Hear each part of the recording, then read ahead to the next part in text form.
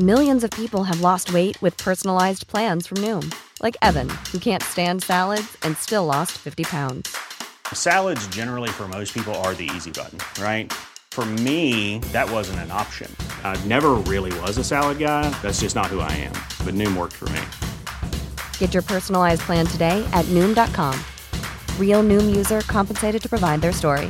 In 4 weeks, the typical Noom user can expect to lose 1 to 2 pounds per week. Individual results may vary.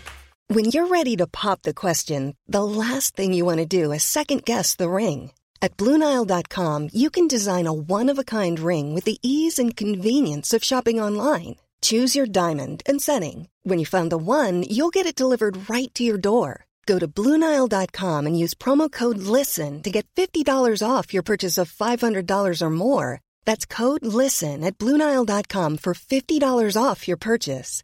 BlueNile.com, code LISTEN.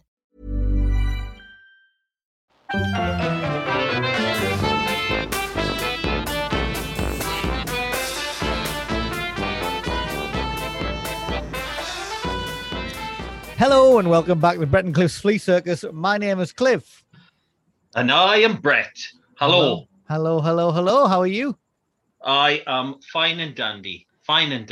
How are you? Yeah, I'm good. I've had 2 days off work. One of those days I spent, or half of one of those days I spent treating myself. Right. So to what? What fineries did you treat yourself to? Me and the good wife went to we went to a fancy hotel, had a very nice lunch, and then sat by a pool for a few hours. She fell asleep. I kept going under a waterfall to get my hair wet. And nice. It was very nice. It was baby free. She was being looked after by the nanny. And then that's good. Today also had a day off and treated myself to some material goods today. I bought 2 new shirts for work. So very lovely. At this lunch, was there any luncheon meats on offer? Sadly, I've never seen the luncheon meat on offer at any lunch menu anywhere. It's very sad, isn't it? Mm-hmm. Thanks. What else? What have you been up to? I've been just sunning myself. Nothing at all. Good. I don't lead the lifestyle like you do. I do have questions for you if you'd like to hear them. Go on and do the questions. I've got a film documentary recommendation later. Do the questions and I'll tell you about it. We'll do the questions and then you can tell us about your documentary. First, this probably doesn't happen in the wonderful place that you live, but what do you think would be a suitable punishment for people who throw their disposable masks on the ground? Because St. Shields is littered with disposable masks. I think it's disgusting, and it also goes on to a point I want to make after I've made the good recommendation. Right. I think it's disgusting. I think littering is probably the stupidest, worst, most selfish, pointless thing anybody can do. Yeah, it's so inconsiderate and pointless. It just doesn't need to happen. You've got to go out of your way to throw something out of your car window or drop it on the floor or whatever. It's honestly, I don't. Not many things it's get a me. pet peeve. Yeah, not many things get as annoyed as littering. And so, what crime? What do you think the punishment should be? I think they should be made to eat the mask. I think that is a good one, definitely. I think it's disgusting. That's in a time of a pandemic, people would take the mask off and throw it on the ground. What they're taking it off for anyway? Just disgusting. Oh, God knows. Well, I think eating the mask is a good one. But I think there should be 3 masks, and you pick one. One of them's yours, so you might just be eating your own dirty mask, but you might be eating somebody else's dirty mask. There's a chance you might be eating somebody else's dirty mask. So you're going to spread the virus. Oh no, that person's going to die of the virus probably. Next one, we've all heard of Bobbit, but is there a body part that you couldn't live without? What do you think? A body part I couldn't live without. I wouldn't like to live without a tongue.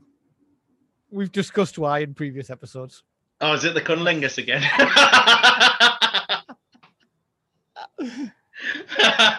Fair enough. It's a good one. And last one. Are you aware, Clifford, of me and you being in any film or TV show? Together? Have we been in a film? Yeah. Or a TV show? Have we been in one? I think we might have been in a TV show. What? I don't know. It's just the answer is yes. The answer is yes. Yeah. Well, I can't remember being in a film or a TV show. I remember being at an Ant and Dec thing where I was throwing paper at them and got chucked out. But I don't think that should be a valid reason for me and you being on the Internet Movie Database, do you? Oh. Yes. Did you put us on there? I didn't do it. If I did do it, I would have put my full name in instead of just putting Brett and Cliff like two Brazilian footballers. Oh, well. Yeah. Have you got more questions? That's weird. That's it. That is weird. Talking about Brazilian footballers, here's my documentary recommendation. You may have seen it. I think I might know what I've read about it. I think Kaiser. Yes, about the fake footballer. Have you seen it?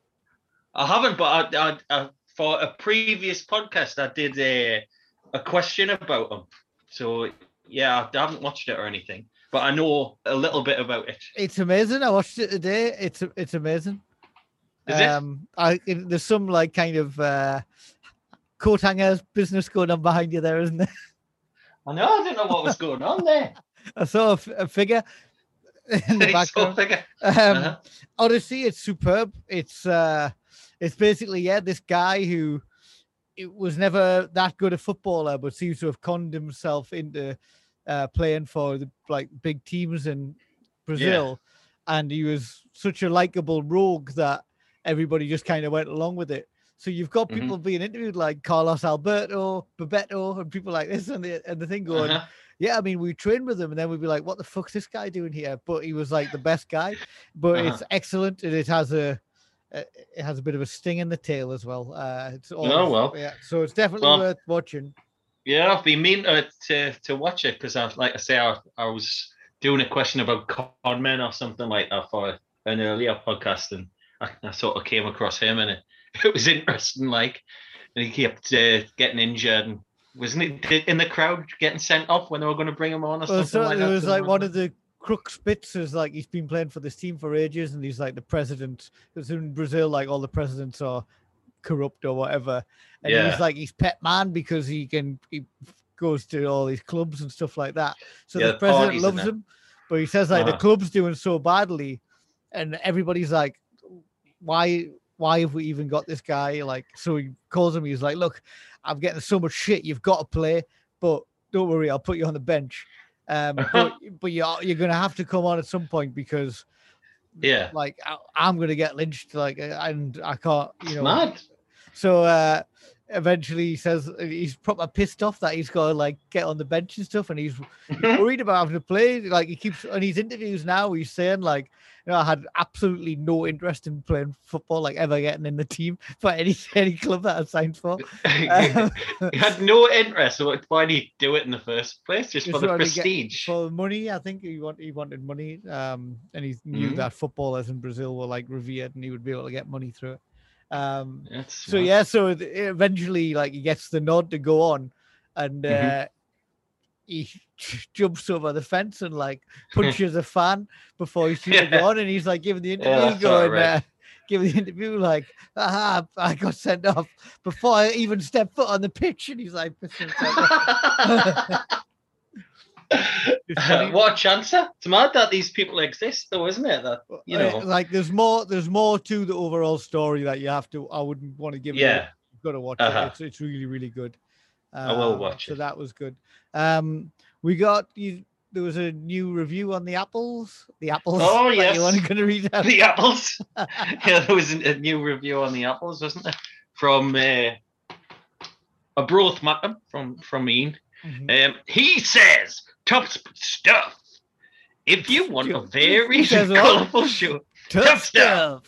Tough stuff. Not tough stuff. Hang tough." He says, "Hang tough. Hanging tough. Yeah.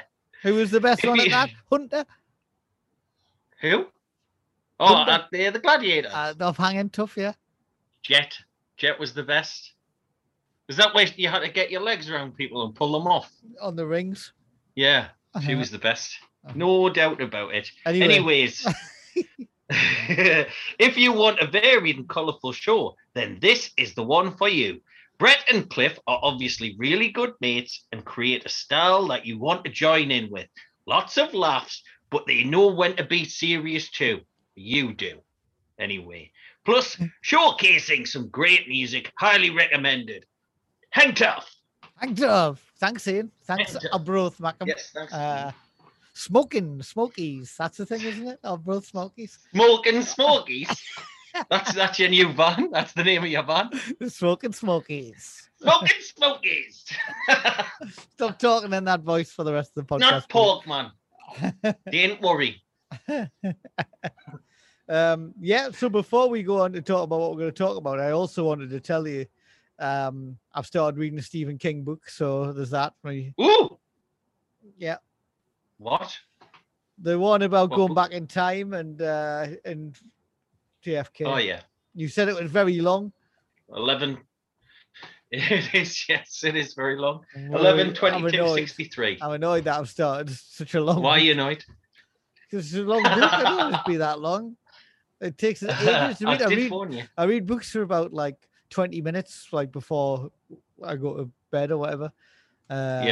It's going to take us about a year to read this by the sound of it. And on the Kindle, it tells you what percent. I'm like, I can't. 3%. I've been reading it. It's like 4 days. I've been reading it now. It's taking the piss out of you, is it? It's good. I'm enjoying it though. I'm enjoying it. It is. It's a very good book, but it's just long. I think you would have been better off starting with one of these short stories. But you've delved into it now. Do you generally finish the books that you start? Yeah. I've got stamina. You've got stamina. And staying power. I've got it. Yeah. I've got them both in spades. That's good. It's good to know. So yeah, this is like your Tinder application, isn't it? That's what you use in this podcast. I'm married, but I don't need it. Yeah, but if you did have one, which I know that you don't, because we don't even know what that is, do we? I don't know what you put on. I don't know. You say like age, sex, location. Age, sex, location. Mm-hmm. Right? Is that it? Is that all the requirements? That's it. Is this what you ask of them as well? Yeah. 16, their location, 16 their plus. age, sex, yes or no? Yeah. Just simple yes, no question. Sounds good. You just put Y or N. That's all you need. Yeah, that's all I need. So, yeah. Don't even need to include that you've got a pork van, do you? No, no, I wouldn't put it in. I'd keep that to myself, to be honest. Don't want them knowing everything about us. The other thing is, very quickly, I've just watched Coronation Street off last night. I know I always watch Coronation Street, but it was two truly excellent episodes centered around a hate crime. There's a young goth lass, and one of the lads has started seeing her in a bunch of chavas, like beat them up, like not like they might die. But it was done so excellently, like the kind of the aggro and then the beatings you didn't really see. And then the emotional turmoil of their loved ones when they realized they were in hospital and stuff. Honestly, it was fantastic. A very obviously a serious kind of topic, which sometimes you don't really do well, or you don't get a lot of them on those kind of shows. But it was genuinely brilliant TV. Is it? Well, I don't watch Coronation Street. I used to though. I used to watch it. I used to enjoy it. I know you do. That's why I'm telling you that it was a good one. So I just I've been thinking about this a lot this week, but I think people still need to be reminded, like, people who throw the masks on the floor and stuff like that. The best piece of advice I don't think anybody can ever give you, which my old mate Steve Dunkley used to say a lot, is just don't be a dick. don't be a dick. Like, why? There's no need to be a dick to people, or just be a dick in general. Like, once you're a grown up, I agree, and you've got your shit together, just don't be a dick. It's a very simple rule to live by, isn't it? Like, it's not even hard. Just try and be nice to people. We're going to talk about Vic and Bob, Reeves and Mortimer, our comedy heroes. One of the reasons that me and you hit it off in the first place is because we both loved these guys so much when we first met. And to join us to talk about it is a guy called Johnny Lynch, who some of you may know. He goes by the musical moniker, the name Pictish Trail. He's a great guy. He's based in the remote island of Egg in Scotland, and he runs a label called Lost Map, which I love, and I've loved his music since I first heard it. But also the first time I saw him play, he did a Vic and Bob song in his set. I remember you telling one of the reasons he's coming on today, and we'll hear from him a bit later about the label, and we're going to play something from it. So I'll welcome him in. You all right? Hello! Are we starting yet, man? Stop starting on us, man! Welcome to the Flea Circus. This is the legendary Flea Circus. Yeah. Yes. We are here to talk about Vic Reeves and Bob Mortimer, who I know you're a fan of. The best. Then you came to do a gig in Newcastle, and you sang The Day the Donkey Derby Came to Town in your set, which I was absolutely floored by. I think, in my head, like, Vic and Bob have, like, they're on such a pedestal. They're such legends that I kind of figured that in Newcastle and in the Northeast in general, like, everyone would know all the songs, and that they would be just part of everyone's everyday canon. Everyone just would be able to recite them and sing them. They sing them at church, is what I imagine happened. Yeah. Right. And to my dismay, I found that it's really only a small percentage of the audience that is familiar with some of their oeuvre, but like so many great songs. Like, yeah, they're absolutely incredible. But yeah, The Day the Donkey Derby came to town. It's a legendary one, isn't it? It is one of the best. So we've asked you to pick your top 5 Vic and Bob moments that we could talk through. You gave us 6, which is absolutely fine. The more the merrier. The more the merrier. You give us an option of 2, but they were both too good to leave out. So you know the songs, you know all about them. I think we're about the same age. But when did you first get into them, and how? I think I must have been 10 or something in 1991. Yeah. 10 years old, and just by chance happening to see Big Night Out on the telly one night, and for some reason must have been allowed to stay up quite late, because it was always on quite late from memory. I think it was always on about 10, 11 o'clock or something like that, something stupid. Maybe I'm remembering it incorrectly, but I would remember the next day at school seeing my best friend Robin and being like, I just saw this thing last night. Did you see that thing? And he did. And we shared this sort of sense of humor, and this thing kind of came into our lives at this point where we were just ripe and ready and blew an egg. Yeah. Like, it blew my mind. Like, I just did not know what the hell to make of it at all. It's just like, what the hell? This is total chaos. Mental, isn't it? Yeah. I was very similar. I think I've got a very similar sense of humor to me dad, and I watched it with me dad. And I remember just being blown away by how mad it was. And it was almost like anything could happen. And it generally didn't it, on that show. And I remember looking at my mom as like a 9-year-old, and my mom was just flabbergasted. What is laughing at? She just didn't get it at all. Do you know what I mean? But me and my dad were in stitches, especially when Mr. Wobbly Hand came on. That was the best.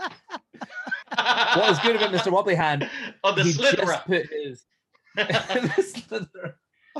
Mr. Wobbly Hand just got his hand inside the paddock, so it does count.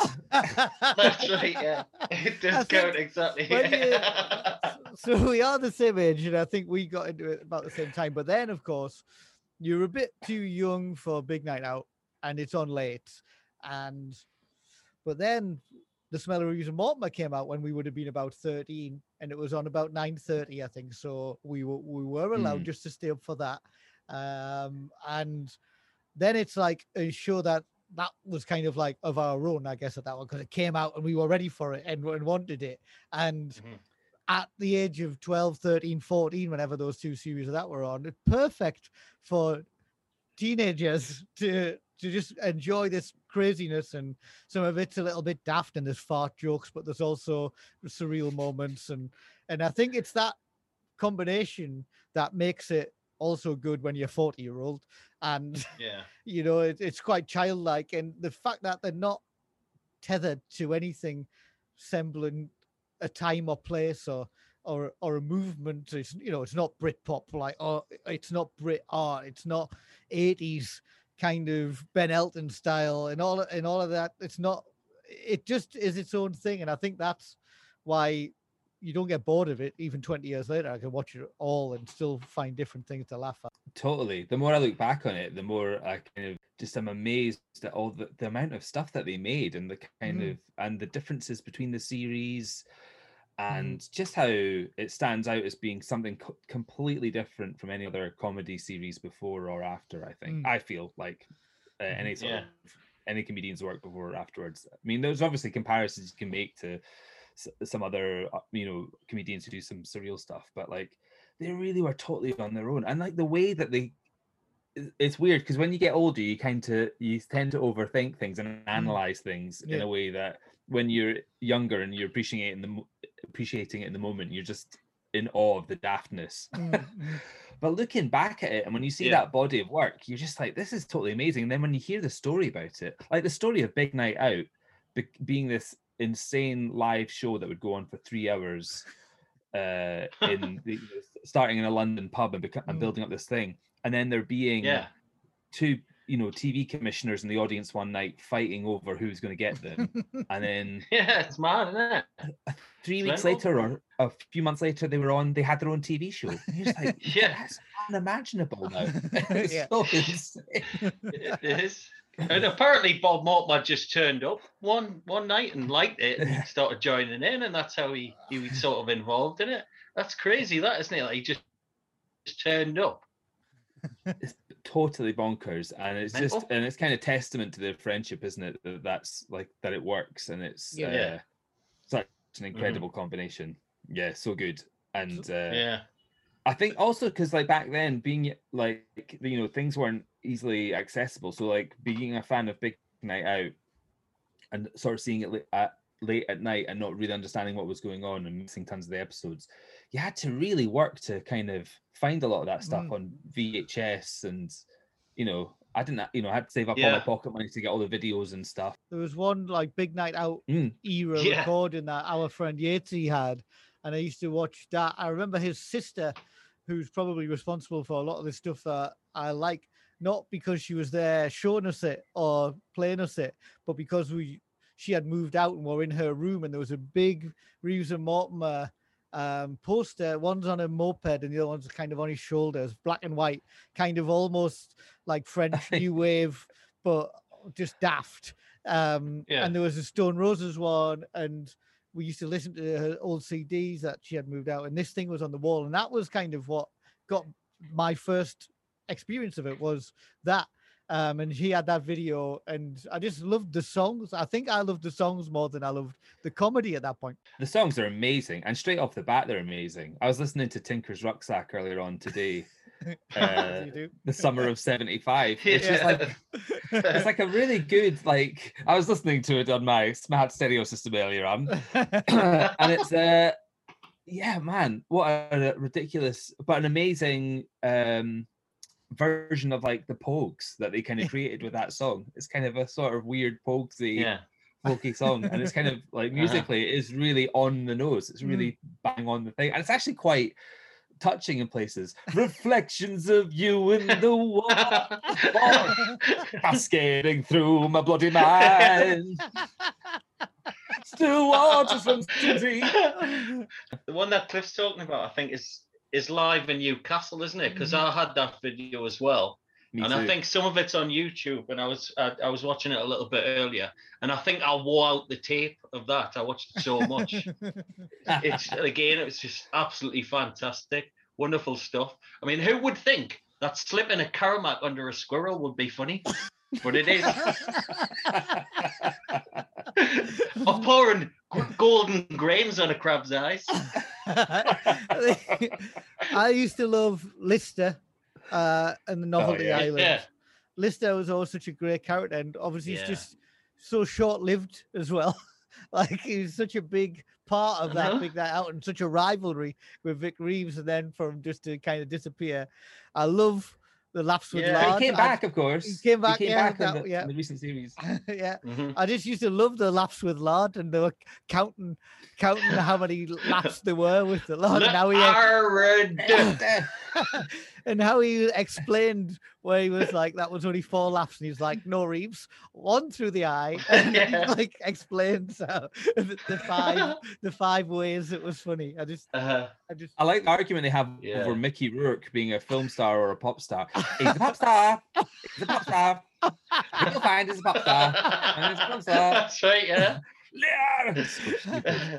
I don't think we're going to talk about all of these 5 things that we said. Sorry, this rate, but that's fine. That is much right, in the way of it goes. The other thing that I like is like they created like a world, or they created like a rival with Lister, didn't they? Where that's it was like a love-hate type thing. You don't get the backstory, but he hates him so much. He does.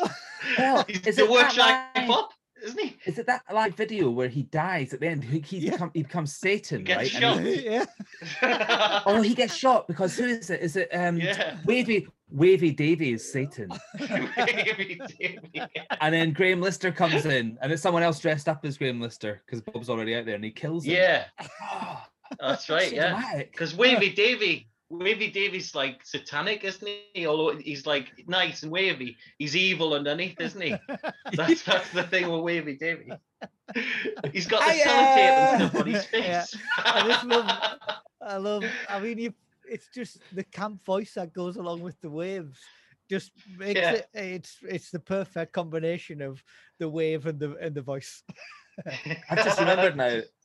It's the man with the stick who shoots Lister in the end, isn't he? Because he comes out and he's I think you're right. He's had his child kidnapped or something. He has had his child. He had his child kidnapped by. Yeah. So the man with the stick. That was one of my first choices on this thing, and like brings us onto that. Yes. He is just such an amazing character. Being able to come out with that helmet with all of Vic's different drawings on it. Yeah. Somehow managing to incorporate Vic's art, which for the audience, like sat there, they would hardly be able to see any of that. The effort for the details to go into it. Like you could just leave it blank, or you could write something big on it. But there's loads of tiny little illustrations and words and things like that on that nobody's ever going to see. Brilliant. It's so good. And then he had this song, the holiday song, which is the work holiday song, which is just I've actually performed that at a few gigs thinking people are going to sing along, and no one ever sings. I think I saw you do that somewhere. A cappella, if I remember rightly. This year's works holiday was 2 weeks away in Greece altogether. It was all arranged by Terry who gets flights cheap. I just loved I was completely in the dark. Like the pronunciation, the melody on that line is just so weird. It's bizarre, isn't it? But yeah, and also a tragic tale. Like another tragic tale in The Man with the Stick's life. He's been written off. I mean, Terry to jail by Terry. And Terry keeps stitching him up. He's always stitching him up, isn't he? I think on the live one, it's heroin that the man on the stick eats, and his head swells up and he farts and he blows the flaming jet up or something like that. He told him it was sherbet, and I ate the flipping lot.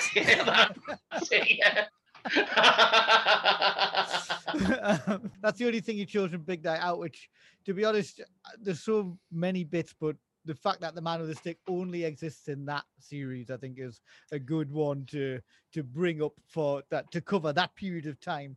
So the next ones that you sent over, one of them for me and for Brett, we've talked about it on this. I've also performed as George Michael at a friend's wedding in this get-up. I got my son one Christmas a George Michael mask, and he was doing it. He was excellent at it. Him, wonderful. There's no singing going on in this one, is there? Because he looks now like no, there's not. Does he? So the Stars in Their Eyes sketch. It's a really good throwback to Action Image Exchange from the Sean Connery. Sean Connery mask. The Sean Connery mask. Yeah, with the Speedos. Oh my God, that's right. Yeah, they're holding the Speedos. Yeah, that Stars in Their Eyes sketch is so amazing. It's probably... that was the one that stuck out in my mind watching it with my dad, because he was just crying with laughter when that Sean Connery bit was on. Absolutely crying with laughter. It was one of the things I've ever seen. But I think they made it a little bit better with the George Michael thing, because I think this is the best TV moment in history. Funniest. I think it's the best. Every time I watch ever. it, I just can't stop laughing. And it's not just George Michael. And I always think it is just George Michael, but it's not, is it? Because you've also got Simon and Garfunkel doing Good Vibrations. Yeah. Funkel. Oh no, bitch man. Garfunkel. Yeah, and they're not even singing a Simon and Garfunkel tune. They're singing Beach Boys. And Bob Mortimer's face while he's singing, he's got this cheeky smile on his face while he's doing it. Lovely cheeky grin on his face when he's doing them bits. He's loving it, isn't he? I mean, that's the joy of their whole thing, is that you can tell that they're enjoying it when they're doing it, and that at any moment it feels like it could just completely fall apart. Yeah, and sometimes it does, and one of them turns around or something. And it's wonderful. I know, like, Rod Stewart is obviously on that as well. He's probably the least funny element of it, but that character that Vic plays crops up every now and then, doesn't he? That's right. Yeah. Is his name Chris Stomach? Chris Bell. Chris Bell, that's right. Yes, the Cockney Chris Bell. With his tattoos and everything. Yeah. That's the funny thing about Vic, is that he's got this, like, I don't think he's really credited enough as being a really good mimic. Because he can do really good accents. Like, his London accent is like is hilarious. I think he totally becomes that person. Yeah. Well, and I love it. I love it when he does that. Well, for me, I think Bob makes that sketch, and I think Bill Decker obviously is fantastic.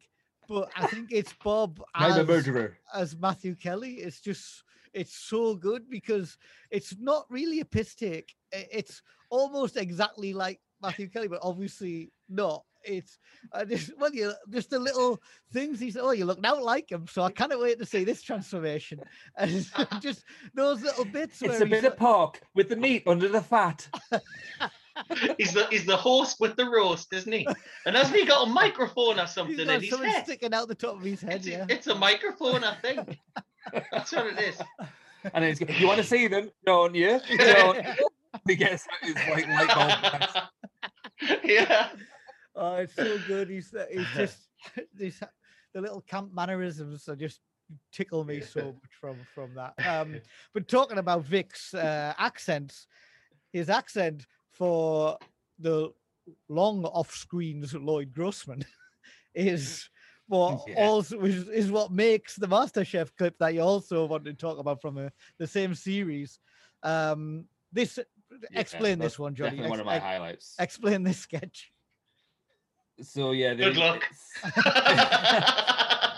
It's such a, like, all their best stuff. It's such a visual image that you like, that is conjured as soon as you think about that sketch. And I've got it on. I mean, listeners won't be able to see, but I've got it on my phone. Is like, that's my wallpaper on my phone. Is Lloyd Grossman's massive head. It's huge. So it's from the Smell of Reeves and Mortimer. They're doing this sketch of MasterChef, which was then hosted by Lloyd Grossman, and his accent is totally like spot on. I've just cogitated.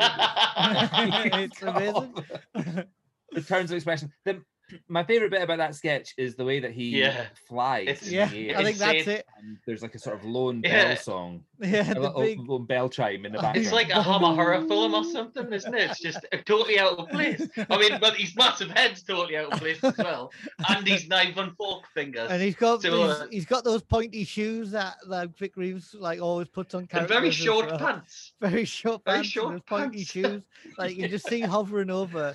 So it's MasterChef, and that's old school, presented by Lloyd Grossman, and he goes over to see three different people who've cooked food who are all variously very strange. Yeah, who's the best? Who's the best out of the three cooks? Would you say, Johnny?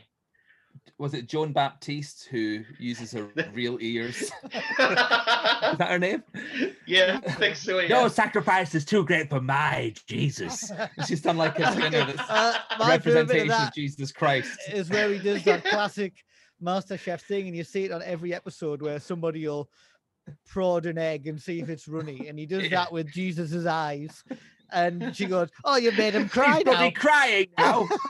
He's bloody crying now. And then when he flies off, he goes, "And I did not make your stupid Jesus face cry."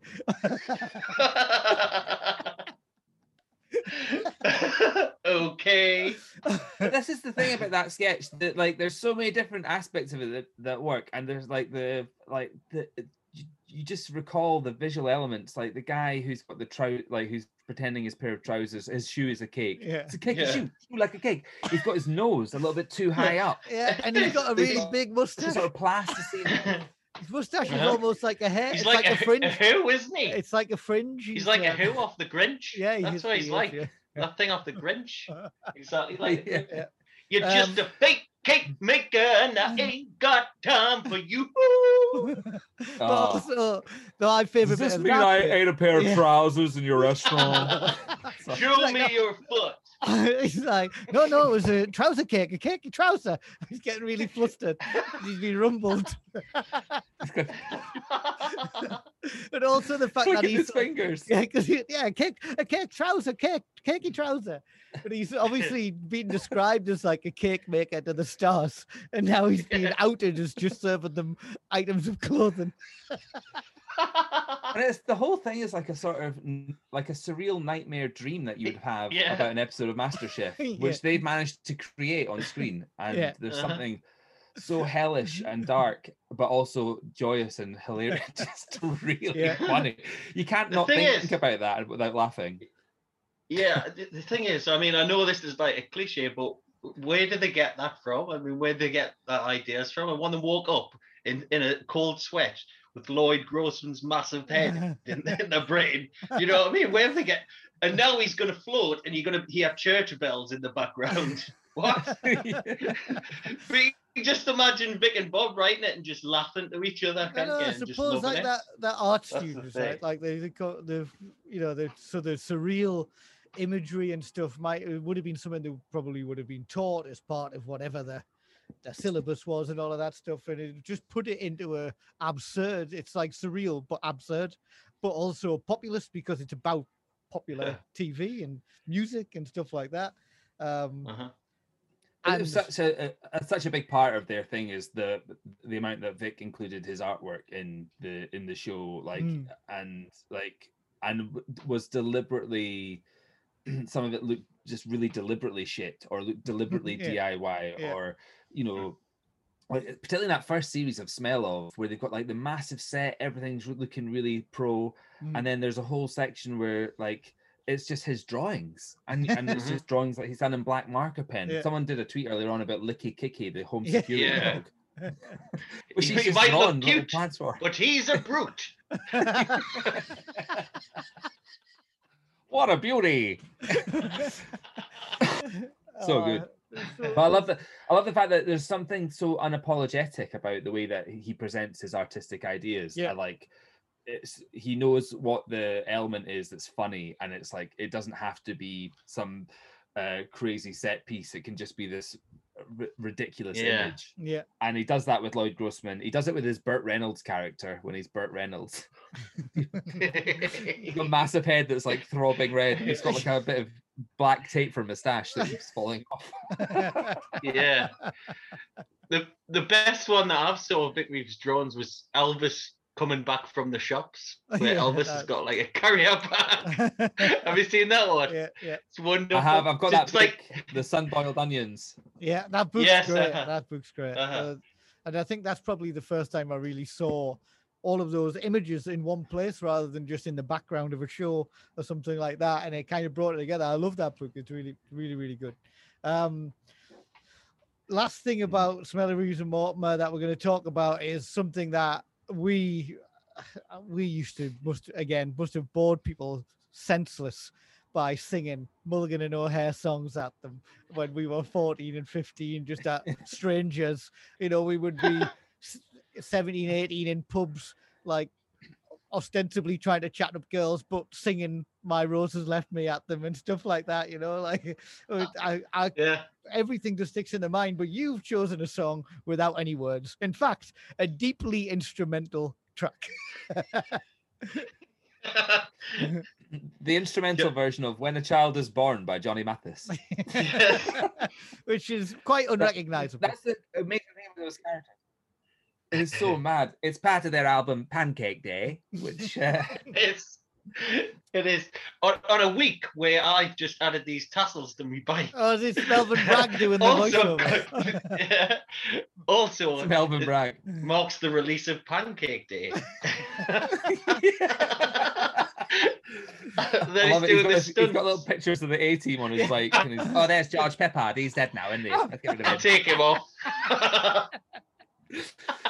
But the great thing about Mulligan and O'Hare is that like they could have just that sketch could just have been, you know, two folk singers doing their like Foster and Allen style folk songs, you know. But what made it so great was that the instrumentals that they would have as part of their compilations and their albums that would just exist, and you're just like, what the fuck is this? And it'd be like Bob in O'Hare in like a steam barrel, in like a barrel, like churning the barrel, steam coming out, and then Vic's character submerged. Vic's character submerged in quicksand whilst pulling the udders of a cow, noise. which releases sort of weird owl noises. I like the way that Bob while he's in the barrel as well, he's got his pants down to his ankles as well. I don't know why. What's the little tinkly noise after he does the wah wah? There's definitely a little. Oh yeah. I can't remember that. Is he tickling the udders? It might be a different. But that's it. I mean, you remember the sounds. You even remember the sounds from that thing, and that's what's so amazing about how they created these things. Their songs are good. Isn't the other one Another Day in Paradise? The other instrumental that they do on another album. Another Day in Paradise. That's right. So the last time I shaved my beard, listeners won't be able to see, but I've got quite a massive beard now. It's been growing for the last year and a bit. The last time I shaved it was in December 2019 when I was doing a charity gig, and I went as both Mulligan and O'Hare, and I shaved off half of my beard. Right. So I was bearded. I was Mulligan on one side and O'Hare on the other. I had one knocker. That yellow jumper. And I was thinking, it was yellow one on one side. Yellow, one off green. Yeah. That's right, it was. Yeah. Did you have a bad leg though? Well, do you know, I was prancing around the stage so much. It was kind of like, I'll be honest, it probably didn't quite work, but it was amusing for me. But I did a medley of all their songs because I'm such a massive fan. And it was a Stars in Their Eyes night that we were doing, and I thought I'd go as Mulligan and O'Hare as a tribute. Amazing. We're going to quickly move on. This is Flown Over. We've only got 6 minutes of this section left before my cheapskate version of Zoom gets kicked out. We're going to talk about Bang Bang, which I think when that came out, they lost audience somehow, despite being in Shooting Stars, which was huge. When you look back at their stuff, they have got you can see the ambition there, and I think by the series 2 of the smell of, you know, they're looking really sharp and really cool, and they're looking like almost like light entertainers, you know, and they're kind of embracing that, and they've got sketches that work with that. And then Shooting Stars happens, they have their big mainstream crossover hit, and then Bang Bang is just them it feels to me like they're just releasing all the surreal ideas, and they're kind of bringing in like by having all the celebrity guests with the Stotts at the end, they're kind of bringing in a little bit of a mainstream element by having who's the Caprice, who looks so confused by the entire thing. Damon Hill. It certainly does. David so Hill's funny. Like laughing. Sting, who doesn't seem like Sting the most humorous man, he must have known what he's letting himself in for. But Caprice just seems totally bemused by the entire thing. And the guy from Crime Watch as well. He looks pretty bemused. Who's another Rent-A-Kill box this week? But wait, right, God, have a fag if you want. One of the things is don't put the fags in the ketchup. On the smell of, used to hit each other with pans, and I always remember my dad saying he was a bit bored of that. And I used to be honest, I didn't really get it at first. But then on this, the take it on, it's almost like some weird performance art they lifted to in this series. The fights just get more and more kind of avant-garde. They're brutal. Like they're really hitting each other at some points, really whacking each other. Yeah. And then there's some mad bits where like they're spraying each other with pledge. Yeah. And in the face, like,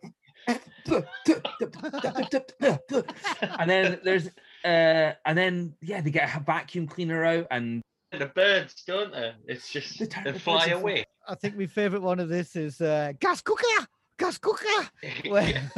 where he puts some. He's got a big pot of chili and he's starting to do a MasterChef. Oh, we like a bit of that at home, don't we? And they start arguing over the style of presenting for a cookery program. And he ends up shoving his face in a hot stew and shouting, and then his head in a cooker. Well, gas cooker. My favorite one is where he puts his head in a dryer and then he comes out and his face is all over the place. Because one of my things about Vic and Bob is I think it's funniest when they're laughing at each other. I think that really gets us when they're cracking each other up. And his head comes out, it's all over the place. He looks like a terrible version of the Elephant Man or something. And Bob keeps hitting him on the head and killing himself laughing every single time he does. And like the show ends and Bob's just like keeled over laughing at him hitting Vic with this funny face on it. Yeah, I love that bit. I think they must know by that point that they can just go free reign. Like, I wonder what the script was like for that. If it was just a case of just kick the shit out of each other. He says like, "Get in the washer, you dirty boy, dirty boy, dirty boy." There's a lot of household appliances in this series. He gets his new Hoover. He's got a gas cooker. They've got a washing machine. Vacuum cleaners. Like there's loads of household items used for a tax. Yeah. Do you class Scooby-Doo bag as a household appliance? That song, I forgot about that. What a way to introduce a new series with that song. It's just perfect. Most people will know you as not so much as a huge Vic and Bob fan, but as a musician and a record label owner. Tell us a little bit about your label and what you do. Music-wise, when did I start? I started in like 2003 making music as Pictish Trail, but before that I was doing like comedy nights with friends at university, and I mean it was terrible, but it was definitely hugely influenced by all the Vic and Bob stuff. But and I would kind of intersperse songs in there, and I was part of a band when I was at university and sort of plucked up the courage to start writing my own songs.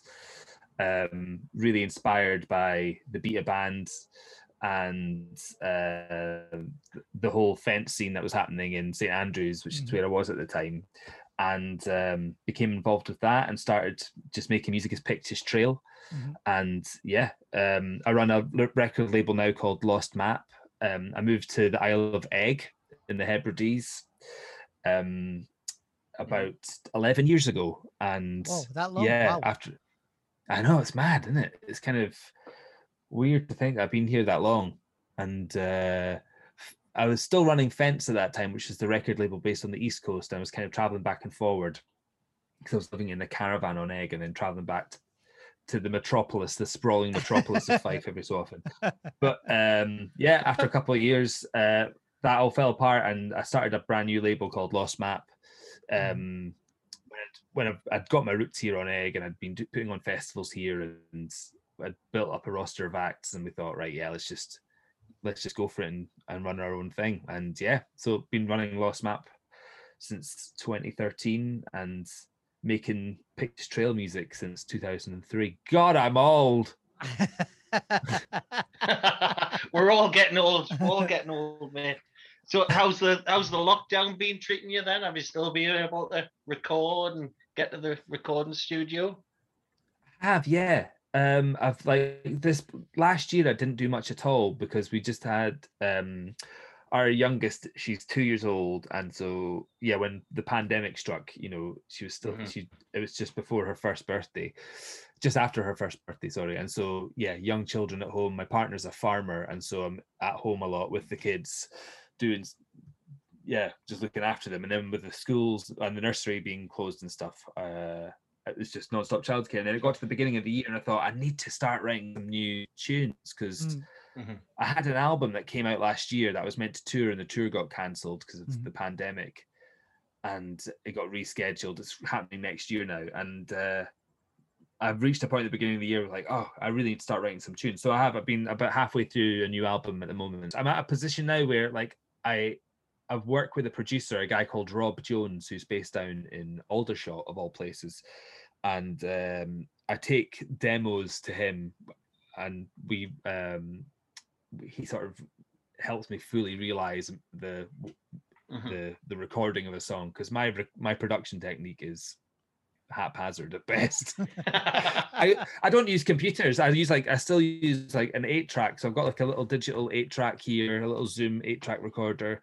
Yeah, so that's why I record all my ideas onto. But you release music, your stuff comes out on Fire Records, which is a great record label. That's right. And you release other people's music on Lost Map. So Fire is, you've been. That's right. I mean, Lost Map's become one of these things where. Go on. Sorry, Johnny. You go. Yes. I was just going to say that, Fire Records came along a couple of years ago and signed me for a 3-album deal, and I've done a couple albums for them already now, and they've been great. And what the weird thing about Lost Map is it is a label, but we don't own anyone's music. It's kind of like Factory Records was back in the day. It's more sort of a collective of artists whose music we help release, and we do, we make records and we distribute them and all that sort of stuff. But ultimately, we don't own the rights to anyone's music. And so I kind of try and carry the Lost Map name across all the projects that I'm doing. And so I've tried to evolve it as much as I can in the Fire Records thing. And it's been cool. There's been other artists that we've been working with who've taken Lost Map, and we've been able to collaborate with other record labels and stuff. And I really like that, because it means you just get to work with tons of different people. So it's really fun. I was just going to say, last year, the album by Alabaster de Plume became a kind of, I'm going to say, a weirdly popular record, but weird's obviously a harsh term to use for it, but certainly surprising that it touched a nerve with so many people. Brett, I'm not sure, I don't think we've ever talked about it, but also when you listen to it, it makes perfect sense why it would be popular in 2020 when everybody's really anxious and locked down and going out of their minds, and there's this existential dread hanging over everyone. And that all, it's not on Lost Map, but it's Lost Map co-production release. You do a lot of that stuff. That's right. Yeah, so we've got it's funny, we worked with a label called International Anthem on that release, and in fact, it was going to be a Lost Map release, and we were just going to do it. It was going to be sort of an in-between record, because it's actually a compilation of instrumentals that Alabaster had recorded on his previous albums, and we were going to do a really short run of it. And then this other label got involved, and we were like, okay, well, we don't need, you go with it, and if you can just put our catalog number on it and our little logo, so it's cosmetically on there, then we can push it from our end. And we've been able to. I've done all the sort of press and radio stuff for it in the UK, where I've been sending it to people, and we got a really nice feature about Gus in The Guardian last year and stuff. And so we've kind of been working as it sounds weird to talk about the industry side of it, but we've been able to sort of promote it as one of our own records and help sell it and help push it and stuff. It has been the most successful record we've been involved with. And but I've not had to deal with any of the financial side of it. Oh yeah. Yes. That's boring, isn't it? Oh man, it's so You mentioned stressful. Factory Records. You mentioned Factory Records earlier, Johnny. Are you signing your contracts in blood and everything? Is that what you're doing? Mostly in sheep shit at the moment. That Mulligan and O'Hare gig I was telling you about, that was one of my last gigs. What a way to go out. It was. I mean, I did a few. I did a few shows at the beginning of 2020 before the lockdown, but I do miss it. But do you know what? You get like touring is a funny thing because if you're at a really successful level, touring is where they say you make all the money and stuff these days. Yeah. It's not from the records. And definitely touring is my living, but also there's like a lot of tours where it's, I'm definitely not making money off the ticket sales. I'm having to make sure I've got enough merchandise on tour with me and all that sort of stuff. And so there's a lot of anxiety that kind of goes into the lead up to a tour. Yeah.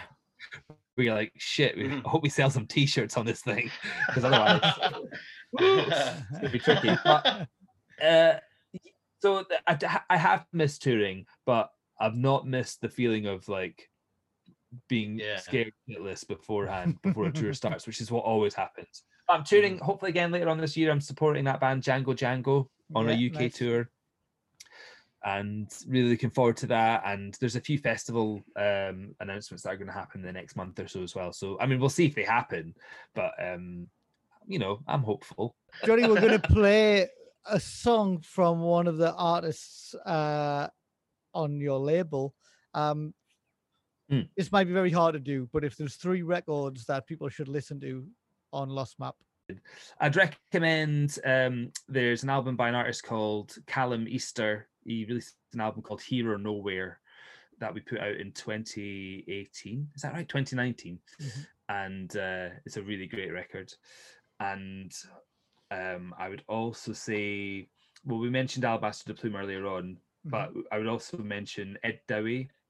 Yeah. We released an album by him, which called The Uncle Sold in 2017. It's really great. I love that one. And the third album I'd recommend is Yes I Am by Bastian, which I believe we're going to play a track from in a little bit. And that's the work of Serafina Steer and friends, and she is an amazing harp player, an amazing musician, a great singer. She's also a collaborator. She collaborated with Jarvis Cocker on his most recent record and part of his band and stuff. And it's just she's just an amazing songwriter. She's like, I chose a track for this thing because her songwriting style is so similar to, it's so irreverent. Her lyrical style really reminds me a lot of Vic and Bob, actually. Like there's this song called No Sign, and the lyrics to it are just totally bonkers. Yeah. I watched the video actually today, and that was bonkers as well. I loved it. It was great. Watched the video. Well, let's play it. I enjoyed the song. Let's play it. Cool, man. Johnny, thank you so much for joining us. It's a real pleasure and an honor to have you on. I'm a big fan of what you definitely. Do. And we said briefly before, an absolute joy just to talk. This is what Vic and Bob does. We just had a great time for 40 minutes chatting about what they do, what they bring to the world, what they've made us feel over the years. Thank you for being part of that, Johnny. We both really appreciate you being on. Anybody you listening? Wouldn't let it lie, would you? We wouldn't let it lie. You wouldn't let it lie. Anybody who's listening, Johnny's on Twitter. We're going to tweet out the links to these clips that we're talking about. We've already tagged Johnny and some of the stuff in the record label that we've done, but we'll do more of that. So you'll be able to get in touch and find out what it's all about. You can like, share, and subscribe and all of that shit. If you want to, with our stuff as well, give us a review on the apples. Is that right, Brett? And thank you everyone for listening. Thank you, Johnny, for coming on. Johnny, do you want to introduce the song one more time? Here it is. It's a song called No Sign by the band Bastian. She didn't come back for days, and we noticed she wasn't there. Looked in her room, no sign of her. She didn't come back for days, and we noticed she wasn't there. Looked in her room, no sign of her. We were meant to meet up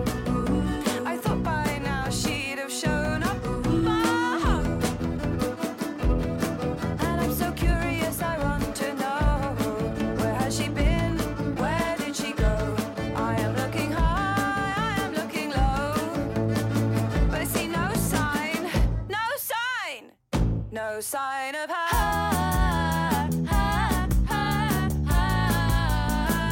No sign of her. She could be anywhere.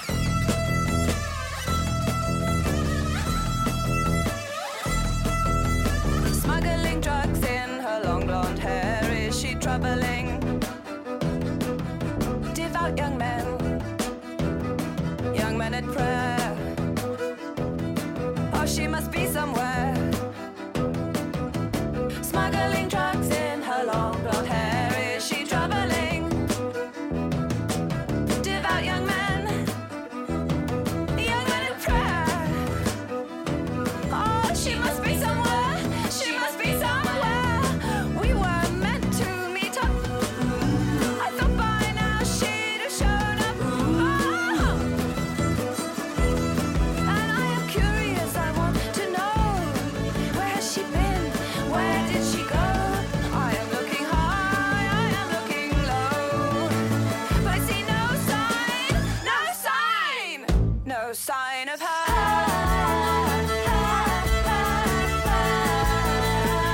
No sign of her.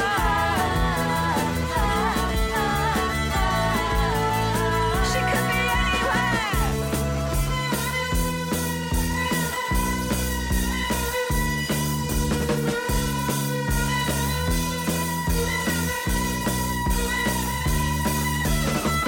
No sign, no sign, no sign, no sign of her.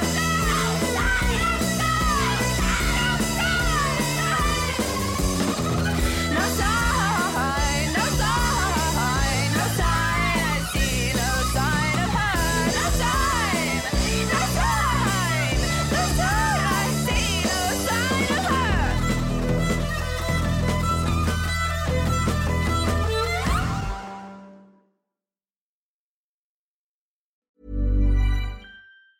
Planning for your next trip? Elevate your travel style with Quince. Quince has all the jet-setting essentials you'll want for your next getaway, like European linen, premium luggage options, buttery soft Italian leather bags, and so much more. And it's all priced at 50 to 80% less than similar brands. Plus, Quince only works with factories that use safe and ethical manufacturing practices. Pack your bags with high-quality essentials you'll be wearing for vacations to come with Quince. Go to quince.com/trip for free shipping and 365-day returns. Hey, it's Paige DeSorbo from Giggly Squad. High quality fashion without the price tag. Say hello to Quince. I'm snagging high-end essentials like cozy cashmere sweaters, sleek leather jackets, fine jewelry, and so much more. With Quince being 50 to 80% less than similar brands. And they partner with factories that prioritize safe, ethical, and responsible manufacturing. I love that. Luxury quality within reach. Go to quince.com/style to get free shipping and 365-day returns on your next order. Quince.com/style.